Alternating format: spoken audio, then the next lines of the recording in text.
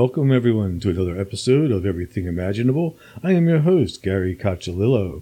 And before we get started, I want to thank everybody for listening and also thank the contributors to my show, who are Candace Sanderson, author of The Reluctant Messenger, and Ms. Aida, psychic and author of Hoodoo Justice Magic, binaural production engineer, Damian Keller, author of Sounds Good, Sounds Great, and monthly co-host, Jared Murphy, author of It's Not Aliens, It's Worse, It's Us. If you are interested in becoming a contributor to this show, go to my website, everythingimaginable2020.com, and you'll find everything you need there. And now, without further ado, our guest for today is Lindsay Sharman. She is the host of Rogue Ways, a podcast a bit similar to mine.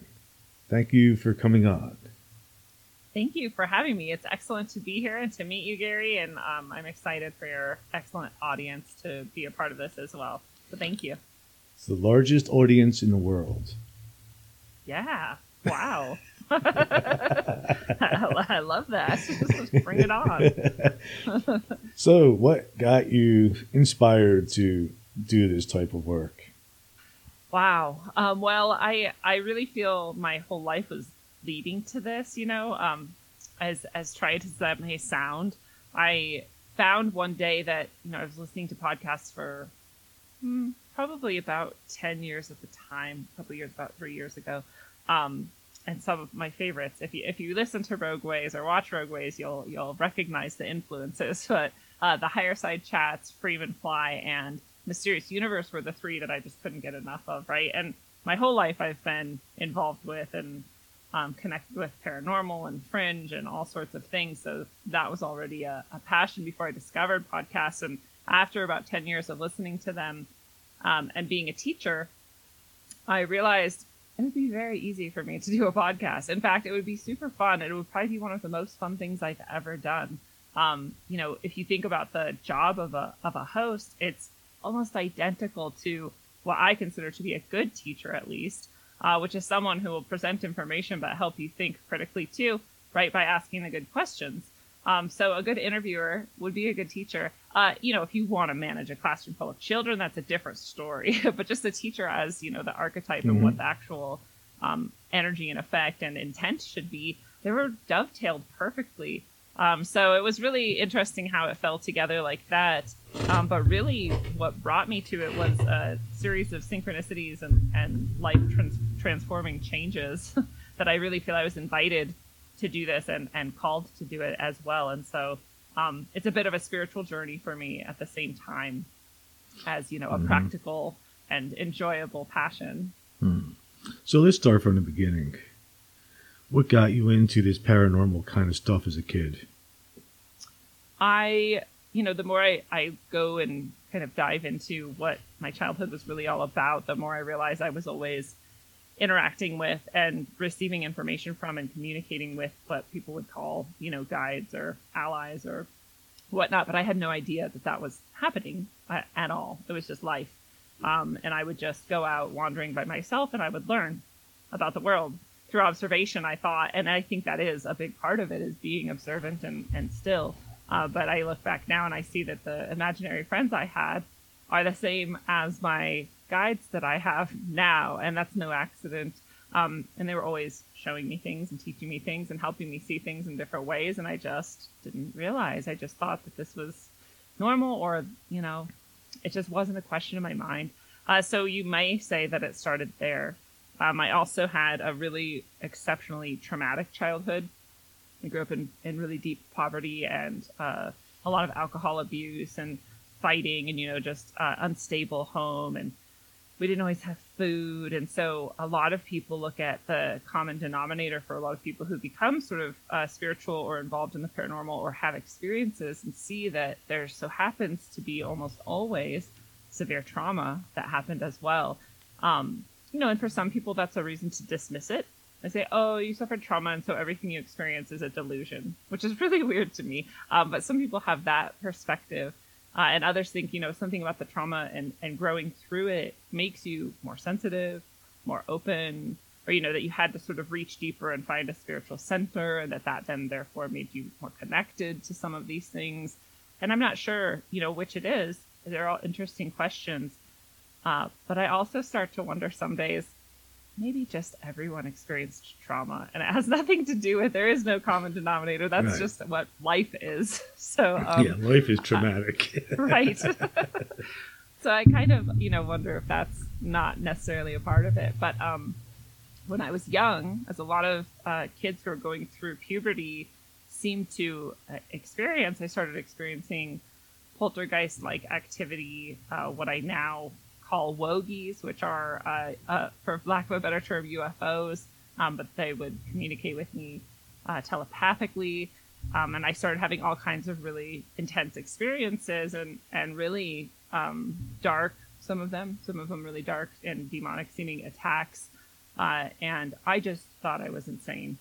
I just, well, yeah, I'm crazy, and the rest of my life I'll be crazy, and eventually they'll realize it. They'll stick me in a, you know, insane asylum, and that'll be the end of me. And oh well, you know, that's life, I guess. And then I slowly started finding, no, a lot of, in fact, other people or my dog in some cases, or other beings were experiencing these things too. And so it wasn't just me, and it wasn't delusion. And you know, I started getting sort of verifiable, you know, evidence that maybe I'm not crazy. Actually, some of this seems like it's really happening. And then I had to wonder, well, then what is all this? What is happening? Like, what is this world? And why doesn't everyone care? Why are people, in fact, almost seemingly constantly shying away from it and avoiding any of these topics? It's very interesting to me. You know, denial is a thick and heavy drug. And I think most of the world is deep in denial in many ways. And for whatever reason, you know, people like yourself and me, and probably a lot of your listeners, are in much less denial, at least, and therefore able to see and experience some of these things that I don't think are very special, actually. I think they're everywhere all the time, and I think anyone can experience, and probably most people, just like trauma, right, have experienced a lot of these things. So hopefully that answers your question about where it all started. That's interesting. You know, I have two different theories on people who experience the paranormal differently than normal people. You know, one is maybe, you know, the individuals have are lacking a filter that other people have. Or I've also saw a recent study that a lot of people that have had UFO experiences have a more active part of their brain, which is also interesting because a lot of evidence now is starting to prove that the brain is acting more as a receiver rather than a data bank. Do you think that either of those theories are plausible? Yeah, I think they even kind of can go together, right? Absolutely, why not? Yeah, right. If you're able to receive that information, your brain is able to access it. You do have less of a filter, because again, brains are brains, and not everyone can access all of theirs or use all of theirs, we see. But, you know, that makes a lot of sense to me. And like you said, consciousness being, you're a receiver for this consciousness, you know, that some people just have that, or have practiced it or whatever. But I really connects with my experience of these UFOs because, like I said, they communicate telepathically. And I'm not saying I can always understand them telepathically, but they clearly can understand 100% of what I just think at them. I'm not an expert psychic who's sending them messages in some way that I've practiced. I can just think, oh, hello, how are you tonight? And they'll react, right? Or I can ask a question and they'll react. And I think actually they're probably the equivalent of screaming at me most of the time. And I'm just la, la, la, I can't receive it as clearly. And it's fascinating to talk to people who are much more psychic and can more easily receive those messages. But luckily, some things do get through. But I do think that is how these entities naturally function. Whereas to us, it's like a special ability, or it's something you work at, it's something you develop or are born with. And to them, this is just how you communicate. Why would you communicate any other way? There is no more efficient way to communicate. Right. You know, that kind of reminds me of the whole CE5 type of thing. And, you know, I had actually tried to get Steve Greer on my show, and he said he wouldn't do it. But I always had the second best, who was Preston Dennett. and Preston suggested to me one night, 'cause I never saw a UFO. You just go outside and just put it out there. Say you want to see one. And I did it. And one night I was outside doing it, and I see the plane fly by, and I see this other thing moving in the sky. And it was moving straight, though. So I kind of said, oh, maybe it's just a satellite. And then all of a sudden it just veered off in a complete opposite direction and disappeared. So now I don't question that consciousness has something to do with these extraterrestrials, and that their technology is not limited to just physical hardware. They somehow have probably integrated that with their consciousness. Do you think that's true? I will go one further and say I have no evidence they're even in a ship or have any technology of any kind, and that they're not just literally entities of consciousness and presence of some kind that we might call angelic, demonic, ghostly, or whatever else, right? Some other phenomenon. Because I've seen them change shape and form in daylight and in night, and change direction and do things that are beyond possible in physics, like, for example, change from one bright light to a scattering across the entirety of the sky of millions of lights. Well, millions is probably more, but hundreds maybe, just like a sparkle. And that, how would a ship ever do that, right? And maybe we just don't understand the physics, and there is a physical ship, and I'm totally open to that. But I have never had a shred of evidence that there's anything physical going on there. I have had lots of evidence that this level of consciousness is what we might call spirit, right, or spiritual. But I also acknowledge that, what's that quote, that famous quote, it's like anything sufficiently advanced would seem like magic or spirit to us. So it could be either or both in some way that we just don't understand, right? So how about yourself? Would you consider yourself a physical, biological entity, or would you consider yourself an ethereal being, since there is no proof that we actually physically exist? Well, it's at like the core level, even scientifically, we don't, right? We're just vibrating energy, and this is how we perceive it and feel it and sense it, and that means almost nothing, right? At the level of consciousness, it makes no sense, right? So, I mean, I say, for the sake of being effective, I acknowledge a body, and I call it physical, and we have these words, and and we understand what it means. But at the true core of myself, when I consider, like, what am I? No, I'm not a body at all. In fact, the body is just a tool, if anything. Like you said, the brain is the receiver of consciousness, and the consciousness, if anything, is me. And anyone who's had out-of-body experiences or lucid dreams or near death or anything like that knows this internally. Like, they know it. They're like, oh, I'm not a body at all. I've been out of my body, and I've still been exactly all the things that I am. I've still had all the same perceptions. You even have your senses. And there's some meditations that work with this idea, that beyond death and beyond your body, you still have your five senses. Why? Why can you still see, hear, taste, feel, right? If those are physical sensations, why can you experience them outside of the body? And so you can work with that energetically if you want to, but it's fascinating to consider that, because I think those are the things that convince us most concretely that we are a body, and then therefore even delude some people further to think I'm only a body, and it's all chemical, and it's all just electric, impulses, and that's all I am. Is things like our senses. They convince us, like, well, this is what I'm experiencing, so this is real. Well, it's not real. It's just that this is just one way of experiencing that, and you're clearly something beyond that. So I do know that I am not a body, truly, in essence, that my body is just my tool that I'm using for now. It's a beautiful tool. It's amazing. It's very miraculous. So you've had an out-of-body experience? What was it like? What happened? The first time that I can remember it happening, I kind of sat up on my bed, and I looked around, and I didn't really notice anything that different. But looking back, I can see some of the signs that people say are kind of ubiquitous in out-of-body experiences, such as there is no light source, but everything is lit, almost like from within, like you can just see everything. and things like that. But I, at the time, was definitely not noticing that. I was just sitting on my bed. And then I looked and I saw my body in my bed, and I was like, well, this is a weird dream then, because it seems like reality. I mean, it seems exactly like reality. Like, I can't tell that I'm dreaming at all. And I was like, this is actually really crazy. And then I'm like, wait, if I'm sitting here looking at my body, what am I? And I looked down and I saw I was just a string of glowing balls. And I had never, ever in my life, this is probably 94. We didn't really have the internet.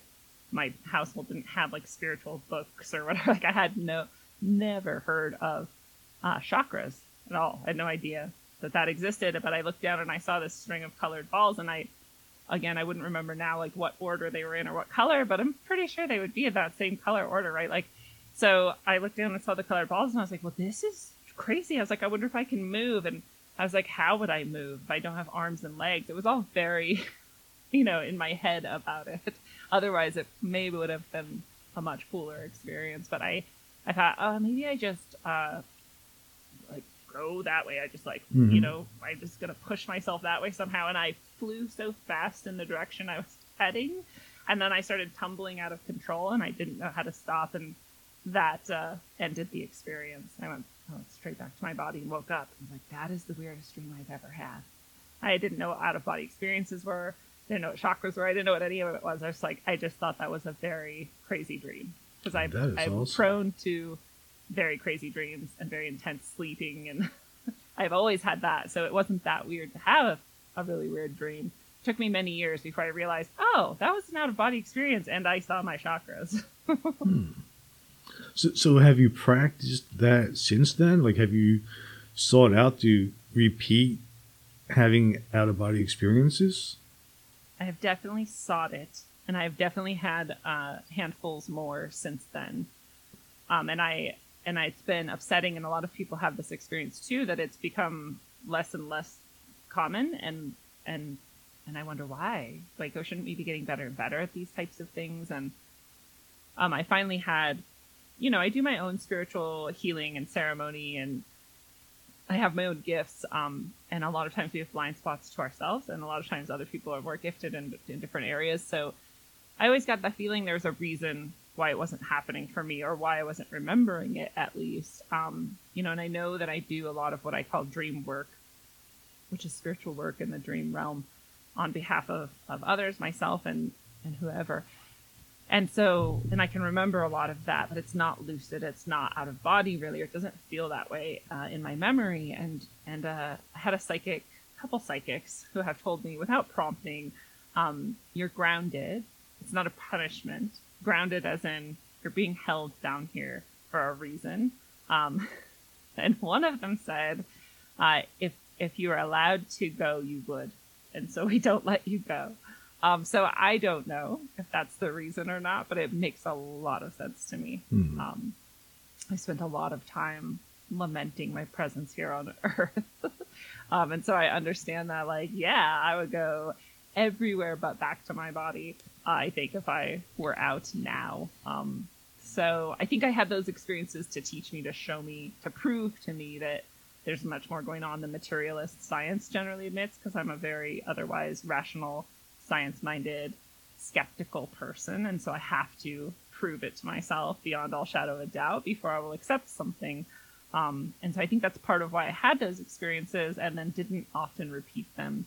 And I will feel it. I will go into deep meditation and I will start to leave my body, and I will get pushed back down and woken up. So there's definitely some correlation, some support of that, those psychic impulses that have been shared with me about why I'm not out and about every night. Yeah, I understand. I've had an out-of-body experience too, real intense one, and I didn't want to come back to my body. And I'm still kind of pissed off that I'm back in my body. I know. I relate. And I'm sure I'm going to spend the rest of my life trying to get out of it, because the only thing that my body is really good for is like sex. That's the only pleasure I get out of having a freaking body, The rest is just pain and maintenance. Yeah, it's a bunch of BS. I don't remember signing up for this. I think I got tricked. I know. Well, I feel very similarly, but I know I have this deep compassion, and that I came here for, to help people and myself grow and learn and release from all kinds of delusion and chains. And so I'm down for that ride. But I had another experience that was very similar to Out of Body, but it was very spiritual, and it was very immersive and all encompassing, and it's beyond my ability to really describe it.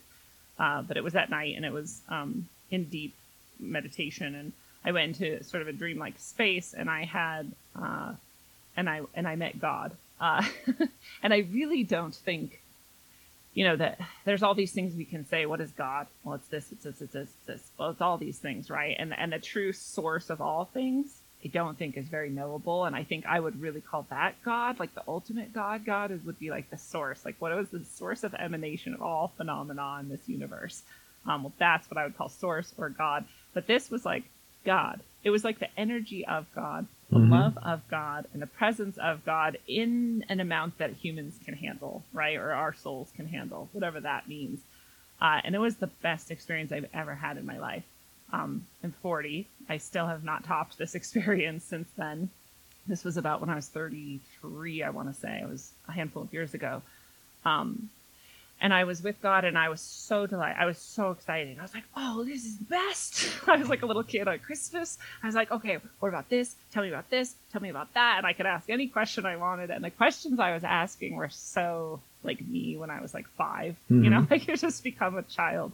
And I was like, are you the reason why art happens? Are you the inspiration for Michelangelo's works? And yep, I am. And I'm like, oh my God, this is so cool. And the whole time I was being cradled like a baby, which was so beautiful and so like, oh my God, this is the best feeling ever. The light that was surrounding me was just pure joy, pure love. And those words don't even come close, because we have never experienced in this life pure joy or pure love. We've been like really joyful, but our foot still hurts. Or we've been really, really loved, but you're also like really angry about this thing that happened, and we just don't have those experiences. So to experience this very directly and fully was just amazing. And when I was told it was time to go, I was already starting to become very sad, even in that presence. And I said, well, one more thing. Is there a way for me to see my dog? My dog died when I was, 20 or so. And it's like the most heartbreaking. He's my best friend, just for years and for over a decade. And I really love him. He's like my soulmate. I was like, can I just see my dog one more time? And he was like, yeah, you can. And I woke up, I thought, and I heard something in my living room. And I got out of bed and I walked out to my living room, and my dog was standing there. And I was like, oh! And I hugged him, and I felt his hair, and I cried, and I was real. And then I woke up, actually. And I ran out to the living room, and he wasn't there. And I wasn't being held by God. And I just started crying. I was like, this world sucks. Like, there is nothing good here. And that was the best experience I could have ever had. Both meeting God, asking him anything, feeling that loved, and then seeing my dog after all these years.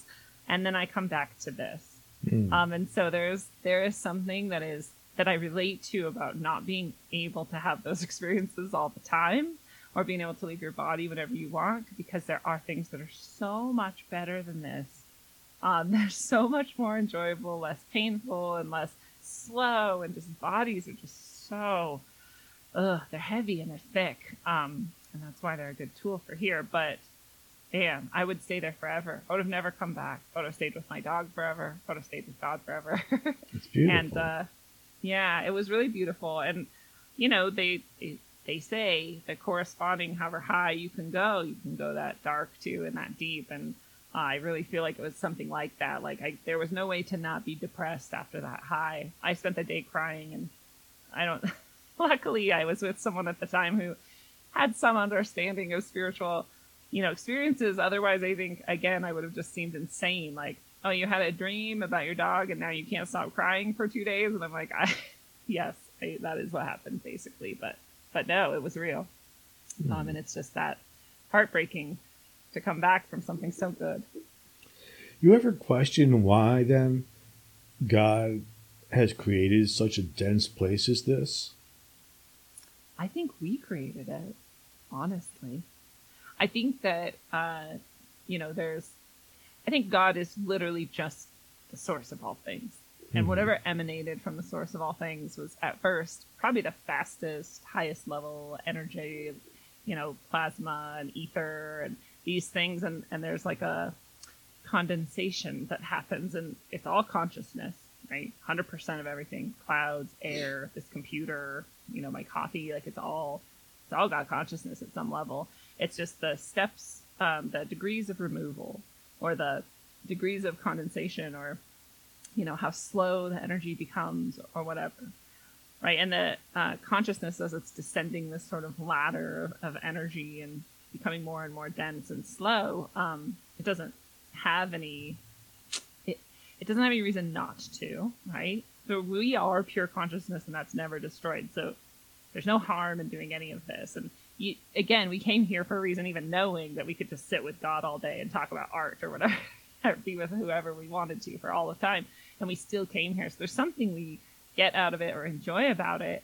And it is just much more slow and dense. And I think really when it comes down to it is God didn't do that to us. God was like, you're all consciousness, go do whatever you want. And here we are manifesting anything we want. It's just pure free will.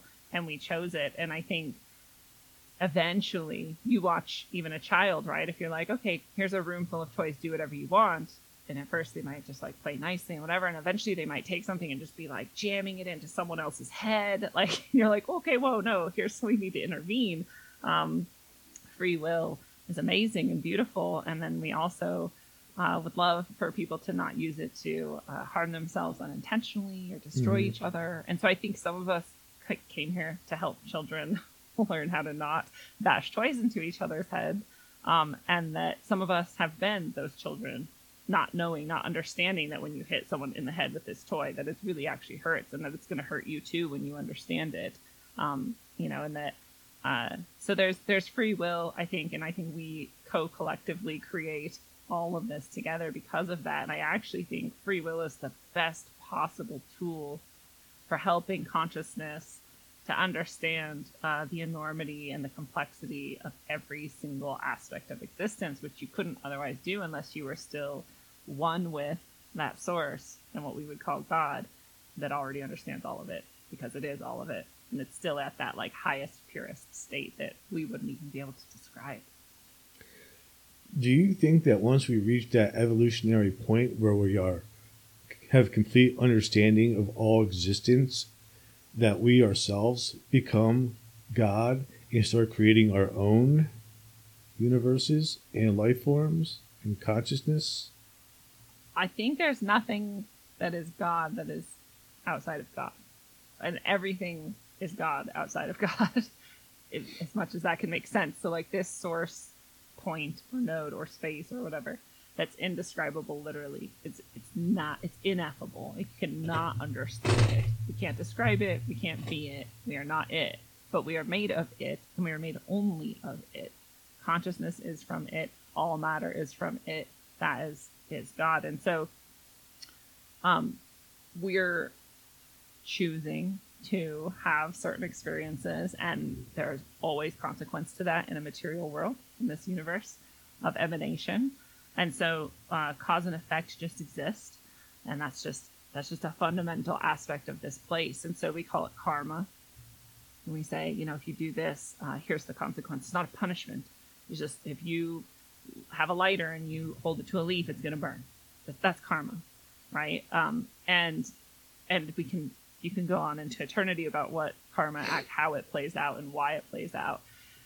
But I think the more you start to see and understand as a being of free will with your own, little chunk of consciousness here that's sort of pretending to break off from the whole, you can start to see the effects of your causes, and you can start to see which ones you really love and want more of and which you don't, that you start to sort of purify and become faster and faster in a way, and you start to reascend that ladder that you descended on purpose because you chose to, because it's fun.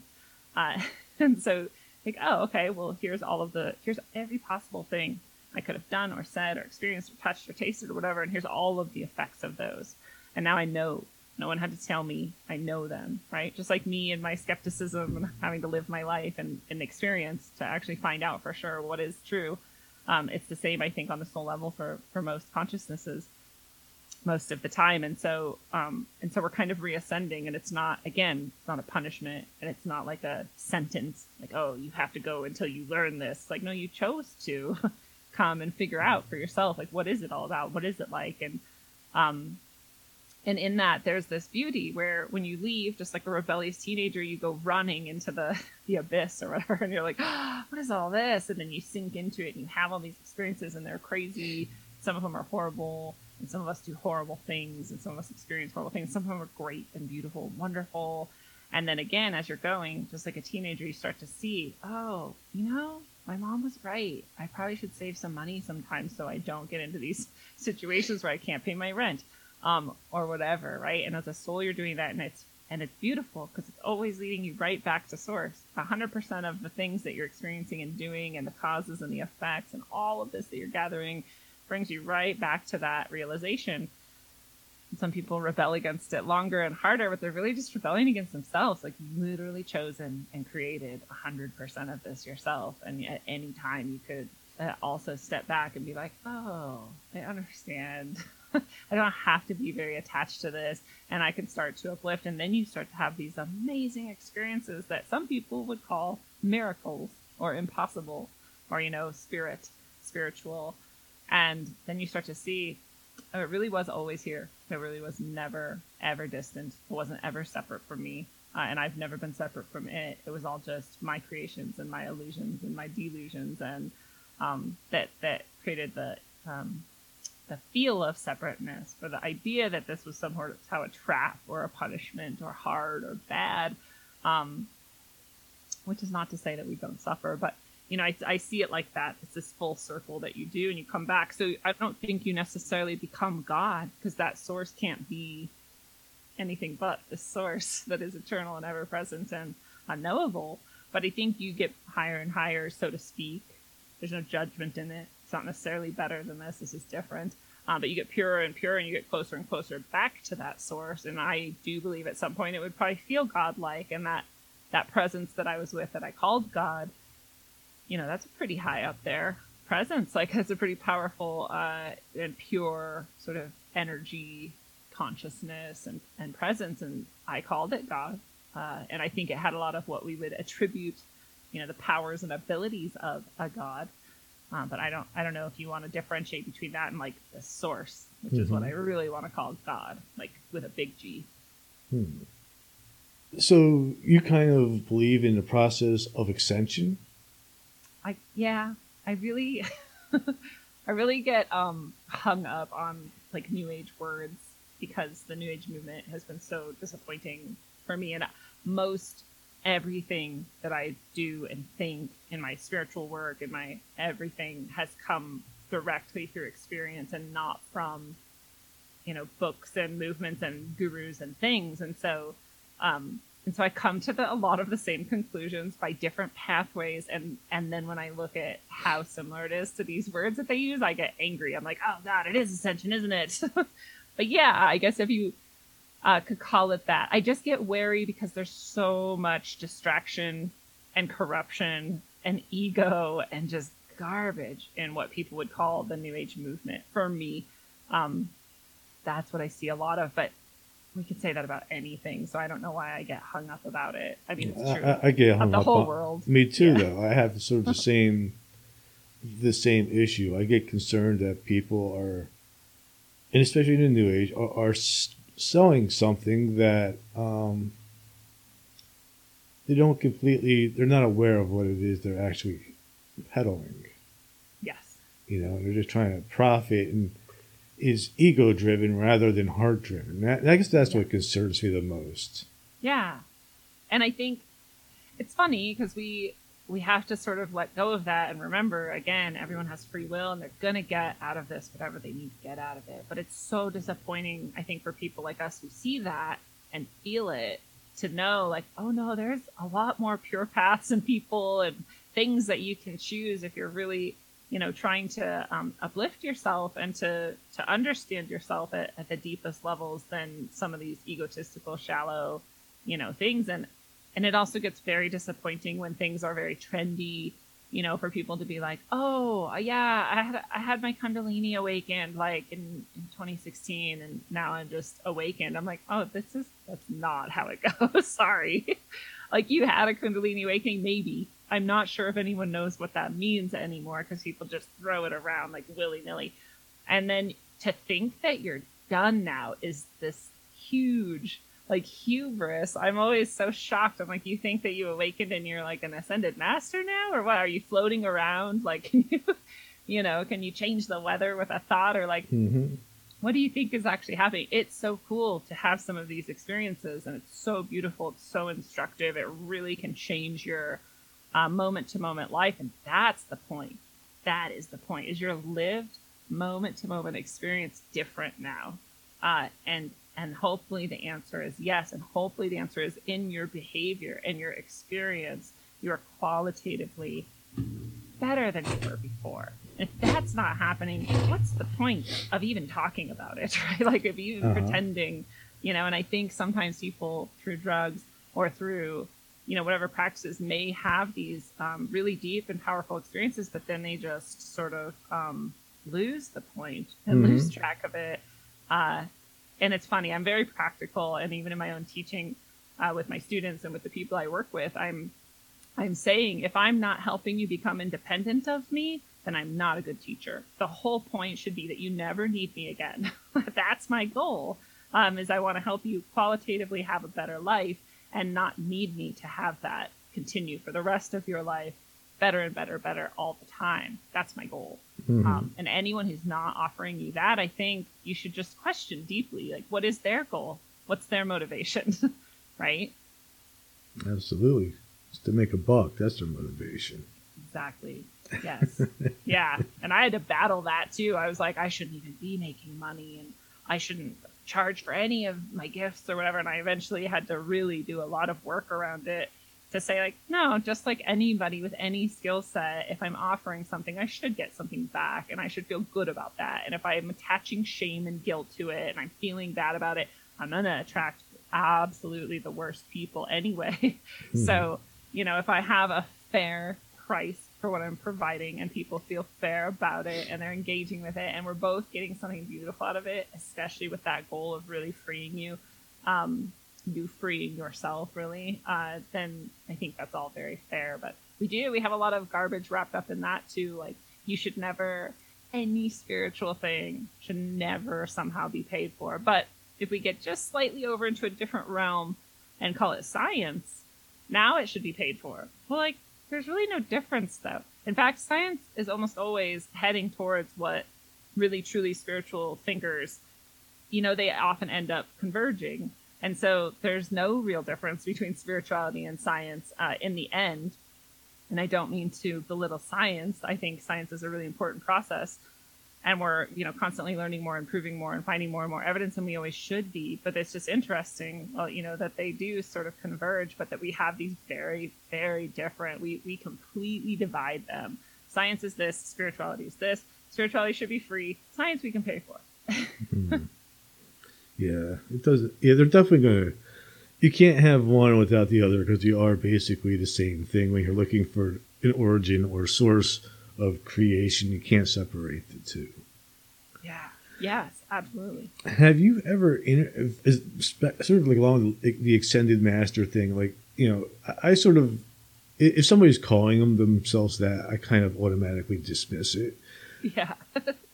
But I have interviewed people that have had profound effects on me just by talking to them. Have you ever had that experience? Absolutely.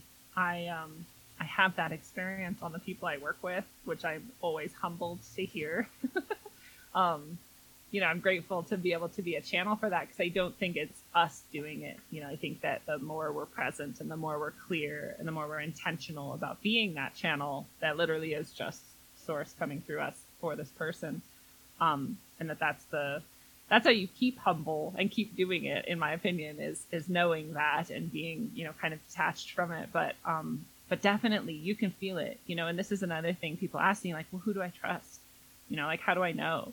And I'm like, well, get in touch with yourself. 100% of people, you don't have to be an empath I kind of hate that word too, right? Empath, Yeah, me intuitive. too. I like them when they're useful to describe something, but I hate them as a label. Mhm. Like, I am an empath. Well, 100% of people are empaths. We're just in various stages of knowing it and feeling it and perceiving it, right? Like, you're always, your body, your soul, whatever you think is going on in your consciousness, it's perceiving this information 100% of the time. You just don't always trust it. You don't always listen to it. You're not in a habit necessarily of listening and knowing how to trust it. And that's where your division from it comes from, but it's still there happening. You're just not perceiving it. It's just like someone, if you're in pain for a long time, you can start to completely turn that sensation off and stop feeling it altogether. It's still there. And when you want to go check in with it, oh, yep, that still hurts. And now detach from it again. I don't want to feel that. You can do that with any sense. And we've all been taught, seemingly, in this society to not see auras, not feel energy, and not do these things and be more and more detached. And some people are more gifted than others, sure. But everyone can feel this. And I just say, just start to feel. Get in your body and really sit. We've all had these experiences where someone's walked into the room and we've been like, ugh. And we don't even know them, but we're like, ugh, I don't like that person, right? Babies do it all the time. Babies will like look around, they'll happy, and then someone comes up to them and they just start screaming. And like maybe their stomach hurts at that moment, but sometimes it's because that person has really bad energy and they're like, I don't like this. I don't want to be around this. This is bad. And we've had the opposite, right? Where we walk into and we meet someone and we're like, wow, I just love this person. This person is so inviting, or I just feel good around them. Like I want to be around them more. And we've had those feelings too. And so you can use that intuition. That's what intuition is sensing this energy that's a very real energy. And you can just check in with your feeling. How do you feel? How does this person make you feel?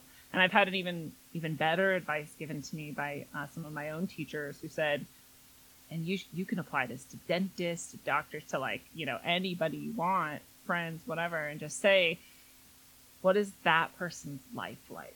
What is their personality like? What is their life like? What do they seem to be experiencing most of the time? They seem fun to me. I like their hair. They seem healthy. If I had to have their life, I would like it. It would be cool. So I will choose that person as a teacher.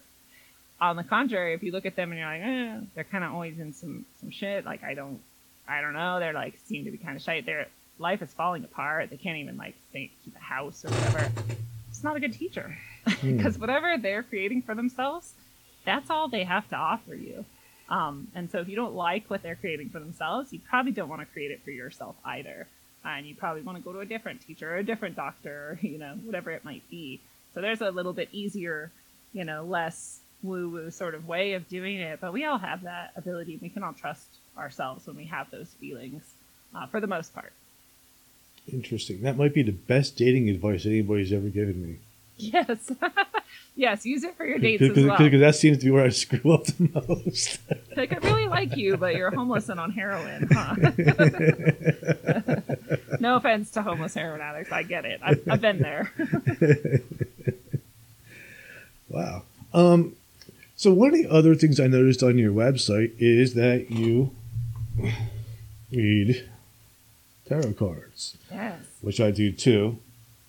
Which would make me assume that you are somewhat familiar with the occult. Yes. I would say so. And there are not many of us out there that are not just into UFOs and consciousness and the quantum stuff, but there's very few people that are into that and also very familiar with the occult and things like the Kabbalah and all the other mythologies that exist around the world that seem to be very similar. And one of the things that I always wonder about is, how did people thousands of years ago know what we're just figuring out now? You ever ask that question and wonder why? And what is your take on that? Yeah, it's really fascinating. I really feel like the world was much more magical in the past. And I think this has been a slow degradation, whether it's because we're in a dark age, right? That idea that we're like had light, bright, light, beautiful ages, and then dark, decrepit, horrible ages, and that this is just a passage of time. Or whether it's intentional, or a little bit of both, and it seems like both to me, that we've become more and more separate from, distanced from, and degraded from a place where we were deep deeply more connected to ourselves and to the world and to therefore spirituality. Because it's funny, the deeper you go into material physics even, right, or chemistry or any of these things, you do start to find these things that seem pretty spiritual and seem like miracles and seem really like that couldn't have been an accident. And people who are still connected to the earth and the material and the real, what we might call like the drudgery of life, those people tend to have exceptionally more spiritual skills and presence and awareness in their life. The people who are still living, in the trees and out in the forest and whatnot, they've still got shamans usually. And when we've gone and we've even taken our technology and we've filmed them doing their shamanic stuff, there's weird things we can't explain. Like lights will fly into them when they start their trance, and like and we can see energy like on video coming from their hands and stuff. And this isn't even weird to them. They're like, yeah, that's a Tuesday. I just healed Mo, like he was sick. Like this is not a big deal at all. And here we're in this place where we're like, oh, I can't even imagine that someone could be psychic. And I'm like, really?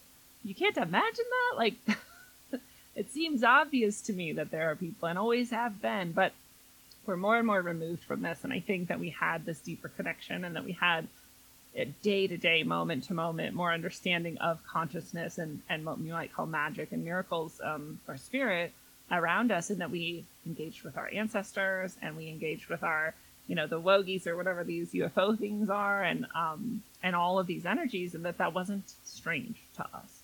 And there were just some people who were better at it than others, but everybody kind of understood it and knew that it was a real lived experience. And so I think that the occult is that, right? It's this deep living alongside of an understanding of magic and spirit, and just the various ways that it can express and that we can sort of use it or work with it in order to hopefully better our lives and not make them worse. There's some dark magicians and dark occultists out there that are doing exactly the opposite, and that's always been true too. But I think these things just emerge from nature. I think they emerge from life and living, and they emerge from consciousness, and that's why there's so much similarity. Every single tradition, every single ethnic, every single culture, everything around the world, they go, this is all really the same thing, right? It's just slightly different takes on the exact same thing. And you just see it over and over. And by the 20th time you've seen it, you're like, well, this is just a fact of our experience, our reality. Yeah. And when you start to sort of, I've had people, or I've seen things where that people will compare like different runes or, maybe like angelic letters or whatever to different molecules or different like states of atomic, stability or whatever and structure. And it's kind of like, it literally seems to be coming from everything all the time. This is just how it looks. This is how it expresses. And this is the energy of it and the message of it. And that's just what it is. So hopefully that wasn't too obscure of an answer. No, it makes a lot of sense to me. Actually, one of the things that I think has not been talked about enough or researched enough or even elaborated on is sacred geometry. I mean, that's just one of those things that, that's the grand design or the equation or whatever you want to call it. Yes, or the structure which energy of a sufficient complexity and purity will take, right? Because it's like I think of how electricity in any sort of circuit will take the shortest route. How does it know? I don't know. It just does, right? So it just does that. And I think that's similar to how these things express, like with this level or purity of energy, it just will take that form. It just will look like this platonic solid or this, sacred form. And we're like, why? That's just what it does, right? And I think that this is why people who go deep enough into a study of any kind, geometry or physics or any of these things, will eventually, if they're honest enough, come out the other side and go, I'm a believer. There's a God. Like this, there is no way this all works this perfectly. There's no way that's an accident. Or that this is just a mechanistic, empty void that happens to have heat and matter that formed into spheres. And no, There's no way. There's no way. So I really appreciate that about people who are really deep into any of these studies, that have that really deep reverence, right? This awe that's created by that study is beautiful. Wow. With all, I'm going to ask you sort of a personal question, just for my own benefit, actually, because I'm going to be selfish. With everything that you know and everything that you've experienced, do you ever find yourself in situations where you make the wrong decision and then later on beat yourself up because you're like, with everything I know, I knew better? Yes. Yes, I do. All the time. I was just explaining to someone the other day, I was like, it wasn't that long ago, it was like last year. I'm like a spiritual teacher, I'm a healer, I go into ceremony for people, I do this show, I do tarot and all this stuff, and I love crystals and all of the very, very trendy new age stuff that I hate. I am. And so, but I was out driving like a year ago, and we all had to merge over, and in my head we like zipper, right? I'm in front of you, I get in front of you. This person wasn't letting me in, and I turned around and I was like, what? Why? And they were like vile, just string of obscenities at me. And so I was like, I went back to my ghetto, younger, super troubled fighting self, and I was like, oh, what?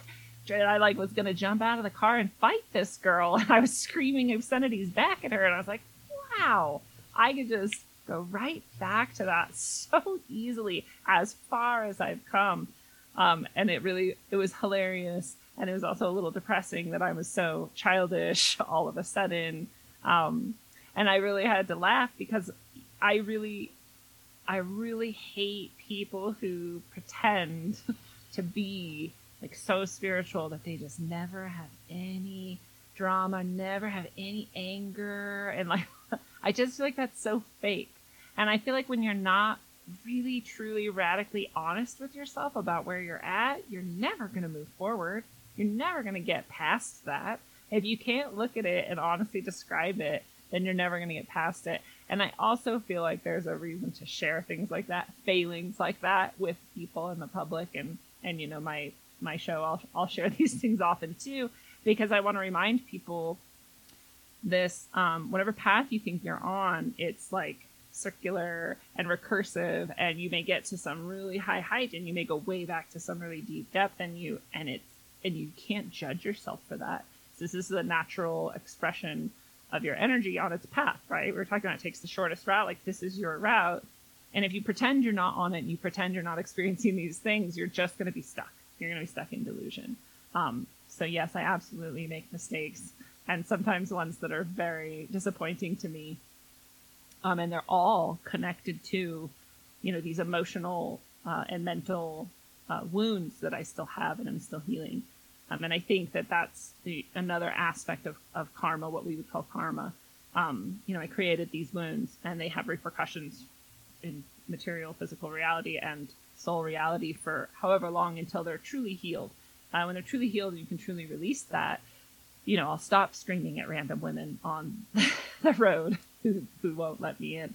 I measure parts of my healing by my behaviors. Like I was saying earlier, my lived moment to moment, my behaviors, my experiences, and are they getting better? And if there's habits or behaviors or triggers that are not getting better, then I really try to look deeper at those and say, okay, why am I doing this? Like, why do I react like this? So what is it inside of me that is still hurt? Because if I was not wounded somewhere, I would not be doing that. It just wouldn't be. And that's the truth. So it's not like how good of a person are you? It's not that at all. It's how healed are you? And in this world, it's really hard to heal. We have almost constant assault on our everything, our mind, heart, body, and soul, from all angles in this world. It's really, really difficult to keep from being further wounded in this world. We're surrounded by people who are wounded, and wounded people tend to wound others. And then we're also surrounded by all of this, all kinds of levels of filth in various ways. And so it's hard to heal, and it's hard to have time to heal. And healing really does take time and presence and intention to sit with this thing. When I say, like, I try to figure out where that wound is, I try to follow it back to its source. I really do go sit in meditation, and I try to follow it back to its source, and I try to find the root of it in my consciousness, in my lived experience, and really bring healing there intentionally. And if you don't do that, it doesn't heal. So there's an aspect of psychotherapy and PTSD therapy, which I've been through both, that are really similar to what we do in spiritual healing, and they're all founded on that same principle. And any spiritual healer that's worth their salt is doing this same thing. And all of three of them are what they're really focused on, is finding the root of a wound and bringing intention and healing and love there to release it, so that it travels all the way back to this moment, and you actually feel that relief, and you actually have that. And when you next meet that same type of trigger or stimulus, you don't react like that, because you don't have that wound anymore. And so if you're not experiencing that very much, very real lived difference in your experience, you're not healing, and your healer isn't a healer, and you're not healing yourself. So there's my convoluted answer to that question. Yeah, that makes sense. I'm just trying to picture what a Hood Lindsay would look like.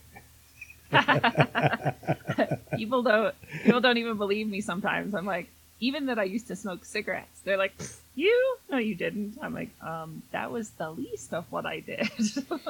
That's very many dark years.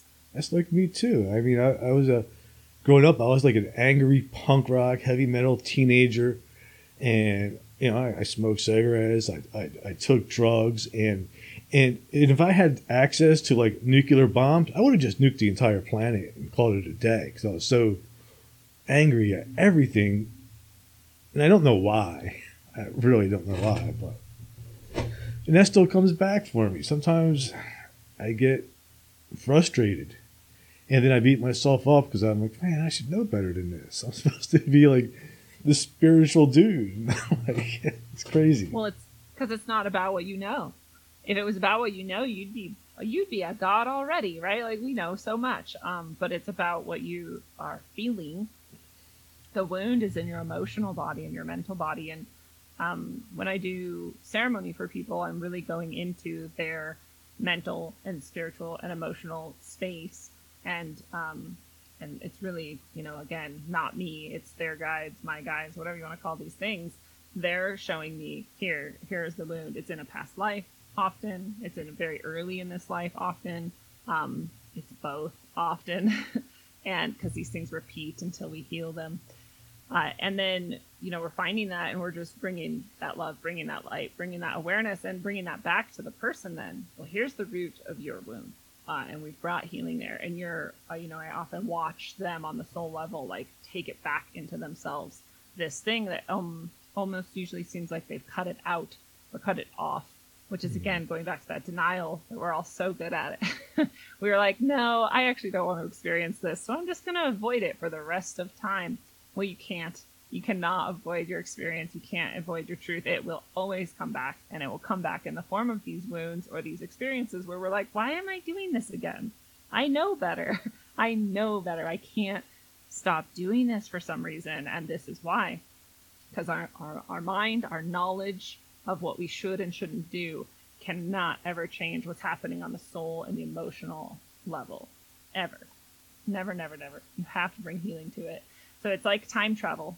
You have to go back to find the wound, the root, and you have to heal it. You have to reintegrate it into yourself. So I used to hear spiritual people talking about this, and I was like, oh, yeah, you're totally, like, doing something, I'm sure. Like, I just was like, yeah, right. And then when I did my own psychotherapy and PTSD therapy for my own traumas, I realized, oh, this is all anyone's doing. This is all any of it is going back and finding those roots and healing them. It's so nice. It's so nice. That's why I can go from having done just way too many drugs for way too long and smoking and fighting and all of these things to this place where I would never ever do any of that again. Not because I'm like trying to be sober, but because I don't even know why I would ever want to do any of none of that sounds good to me in any way. Because I feel so good, and I have no wounds that are compelling me to live in denial as they did then.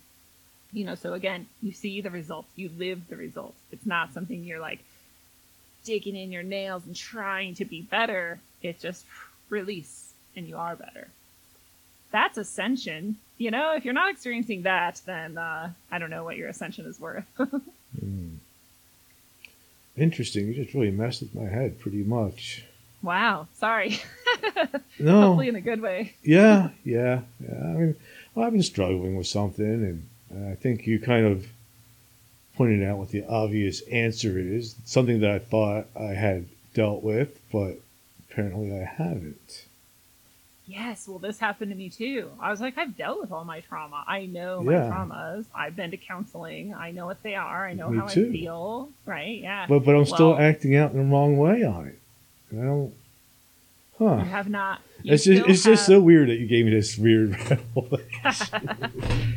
You still have that piece of you that you had cut off and rejected, and it's waiting to be brought back in. Yeah. Oh. Which I'll also say anyone can do on their own. You don't have to have a therapist or a PTSD person or me. You know, I'll help. If you want me to help, I'll help. Right. But you don't, no one needs that. You can just go bring yourself back to that time and do your own reintegration and love bath. And you can ask your own allies and God and whoever you love to help and support that process too. Well, you may have just solved one of my biggest problems. That's what I live for. That's wild. Yeah, I don't know. I mean, as far as like, I still revert back to that old way. I mean, I will admit that, I too have been sober for a long time. But if I had the chance just to do angel dust one more time. You do it. I don't know if I would do it, but I would be tempted.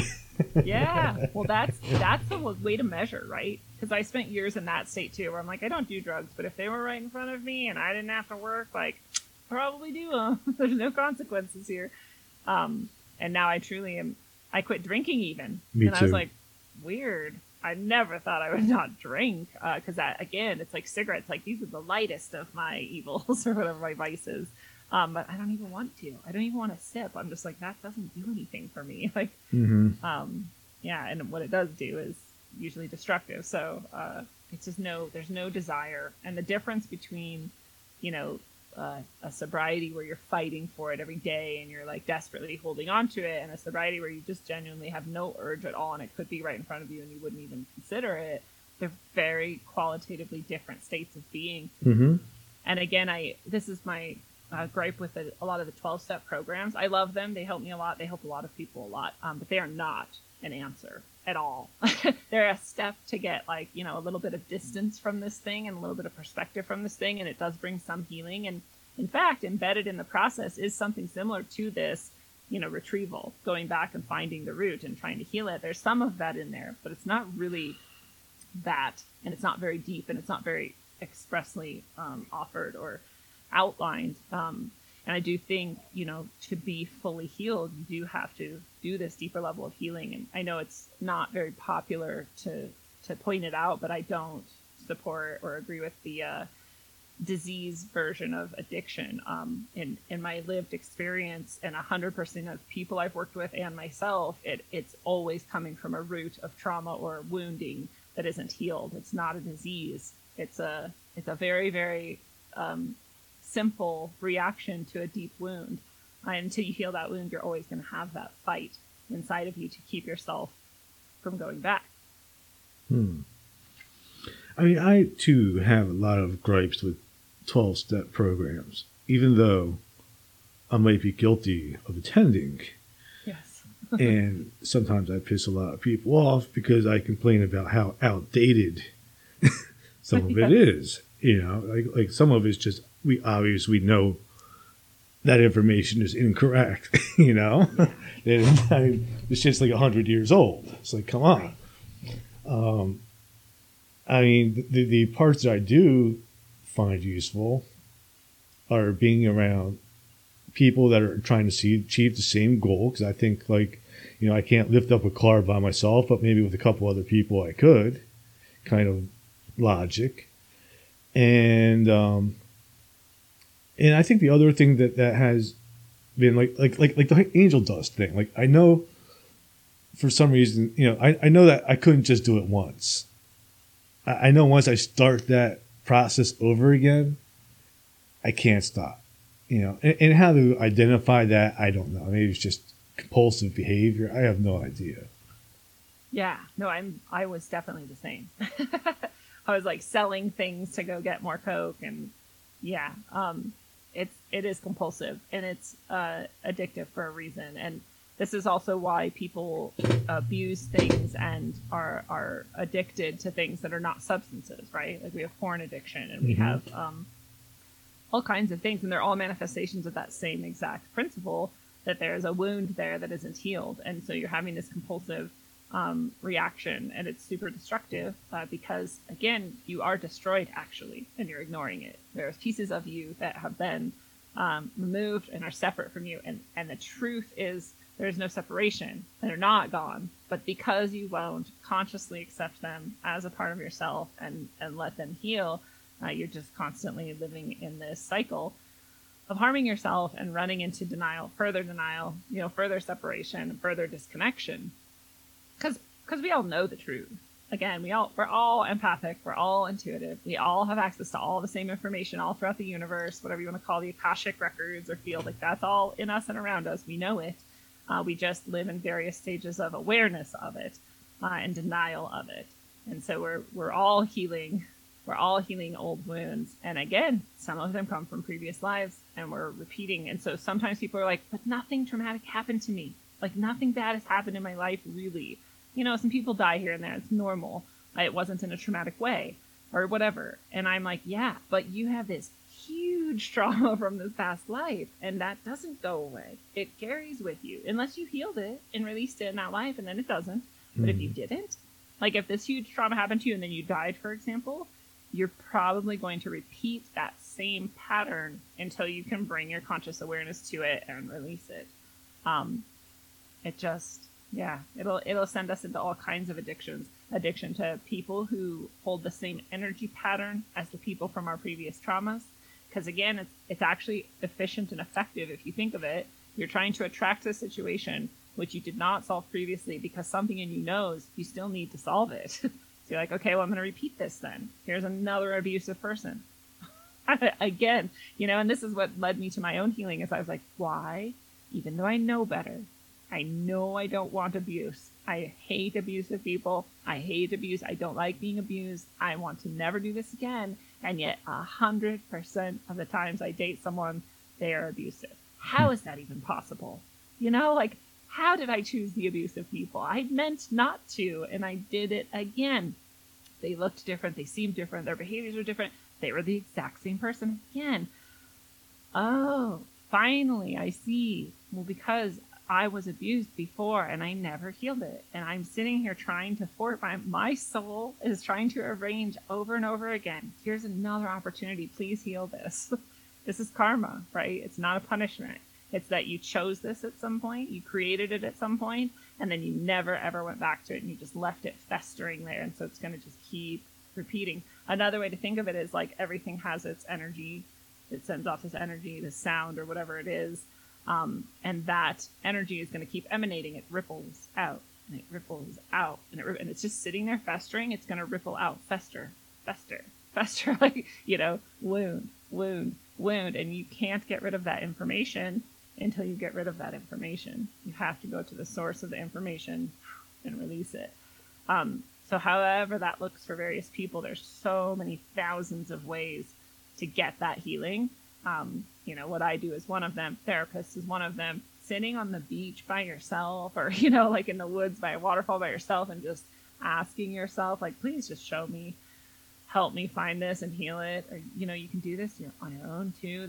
And there's so many modalities and so many healers and so many different things. And the truth is, any healer, and any good healer will say this, is not healing you, right? The healer is actually showing you how to heal yourself. And this is part of why I love it so much, because from that point forward, just like the wound festered and gave out that information, your healing of yourself grows and gives out that information. And now you have every other growth is more accessible to you. And every other wound healing is more accessible to you, because now you've got this one. And then you can just keep riding that wave into infinity and healing yourself forever. Makes sense. So what do you think about the trend of people using things like ayahuasca and these other type of psychedelics to try to heal themselves? Do you think that is a legitimate way for people to heal, or do you think that like what you're saying is like going through life and identifying it and then noticing it and then healing it ourselves consciously so I mean like those two methods, like do you think the other one is just another escape, like the ayahuasca and the drugs and stuff? It definitely can be, but it can also be this wonderful healing modality. So it is just another tool. And so are all drugs, honestly. There's no drug that exists that isn't a good tool in some settings and some applications, right? Mm-hmm. Even angel dust. So I think ayahuasca is another one of these tools. And I think, it seems obvious to me it exists for a reason. All of these plant medicines and substances exist for a reason, and they give us these experiences for a reason. Those experiences are things that we want to have for a reason.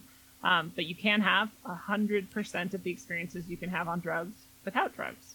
100% of them. People are like, no, not DMT. Yeah, every drug, every time you've ever been high, it's not the drug that's doing anything to you. The drug is providing the connector so the chemical can cross the boundary and jump into your system. That's it. The chemical was already in you.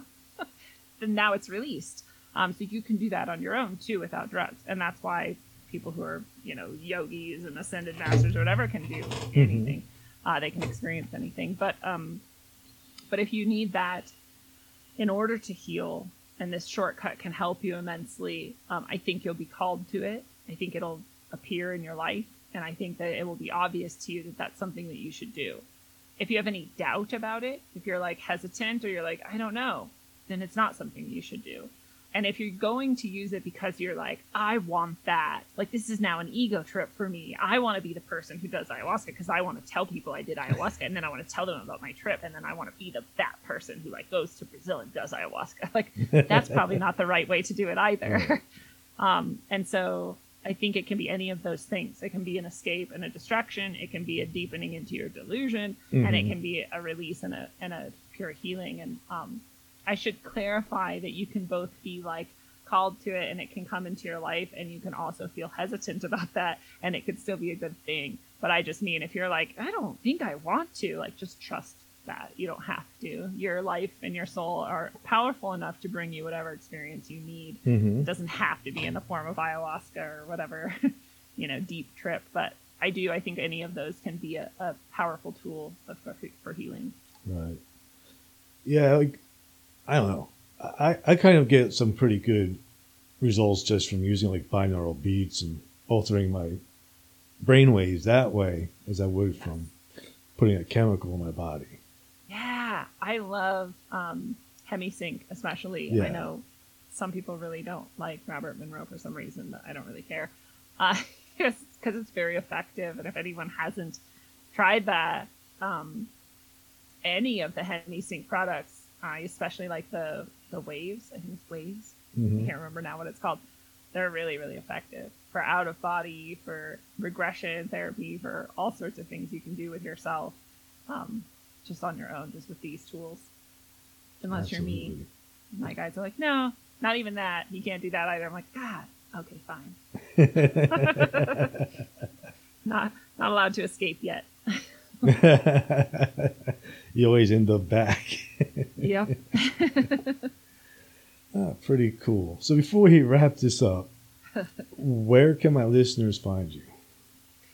Well, rogueways.org is my site, and it's ways as in pathways, not waves. Rogue Waves were the inspiration for the name, but it's rogueways.org. And Rogue Ways is also my show. I do it Sunday, Tuesday at 7 p.m. Mountain, and then on Thursdays I do my show Middle Path, which is much more about the types of things that we've just talked about, and teaching people to do for themselves and to be more present and to become more healed.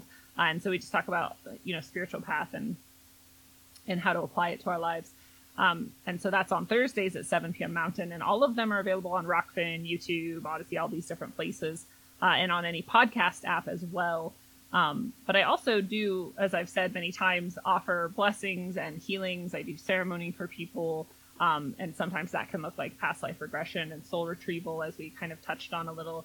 I do tarot readings, and I also just do what I call guidance sessions. So they're more like a talk therapy sort of situation, but sometimes I get messages for people from their guides in that space, and sometimes we use a little bit of tarot. But it's better for people who already have sort of a spiritual foundation and understanding, but maybe they're going through especially a spiritual set of experiences that they're like having trouble with or not understanding. That can be really good for them. Or if you just like to talk about these things and you just want to get some more perspective and depth in that too, the guidance session is good. So I have all of that, and then I also have my 5 books that I've written. The most recent one was a channeled a channeled oracle for anybody to use to get answers and messages from their highest source themselves, and that's called All Endings Are Beginnings. And you can get it on Amazon or Barnes & Nobles or any of these places, but if you buy it from me directly on the site, I just do a little channeled inscription for you at the beginning, which is a nice little touch, and it's no more expensive, as far as I remember, than buying it anywhere else. So I do prefer if people buy it directly from me, and it's cool. You can just ask a question, open the book, get the answer, or ask no question and just open the book and get a message for the day. And so it's a really powerful tool. I love hearing the stories from people who buy it, and they'll write to me and be like, oh my God, every single day it's like exactly right on to what my question was, the answer or whatever. And I people send me these stories, and they're really cool to hear, because I feel very honored to have been the channel for that to come through for people. So I really love that book, but they're all available on the site as well as so much more. I make orgone, I do crystal jewelry that's also blessed and has a higher energy infused into it. And so all those things are on rogueways.org. Awesome. Well, I have the links to all that, and those will be in the notes of this episode so my listeners can find you. And thank you for coming on. Yeah, thanks for having me. It's really nice to meet you, Gary. And thanks to your audience for being around and being here and being them. It takes each one of us to make the world a brighter place. So I'm appreciative of all of you. Thank you. Awesome. Well, hang on for one moment, and I just have to play the outro.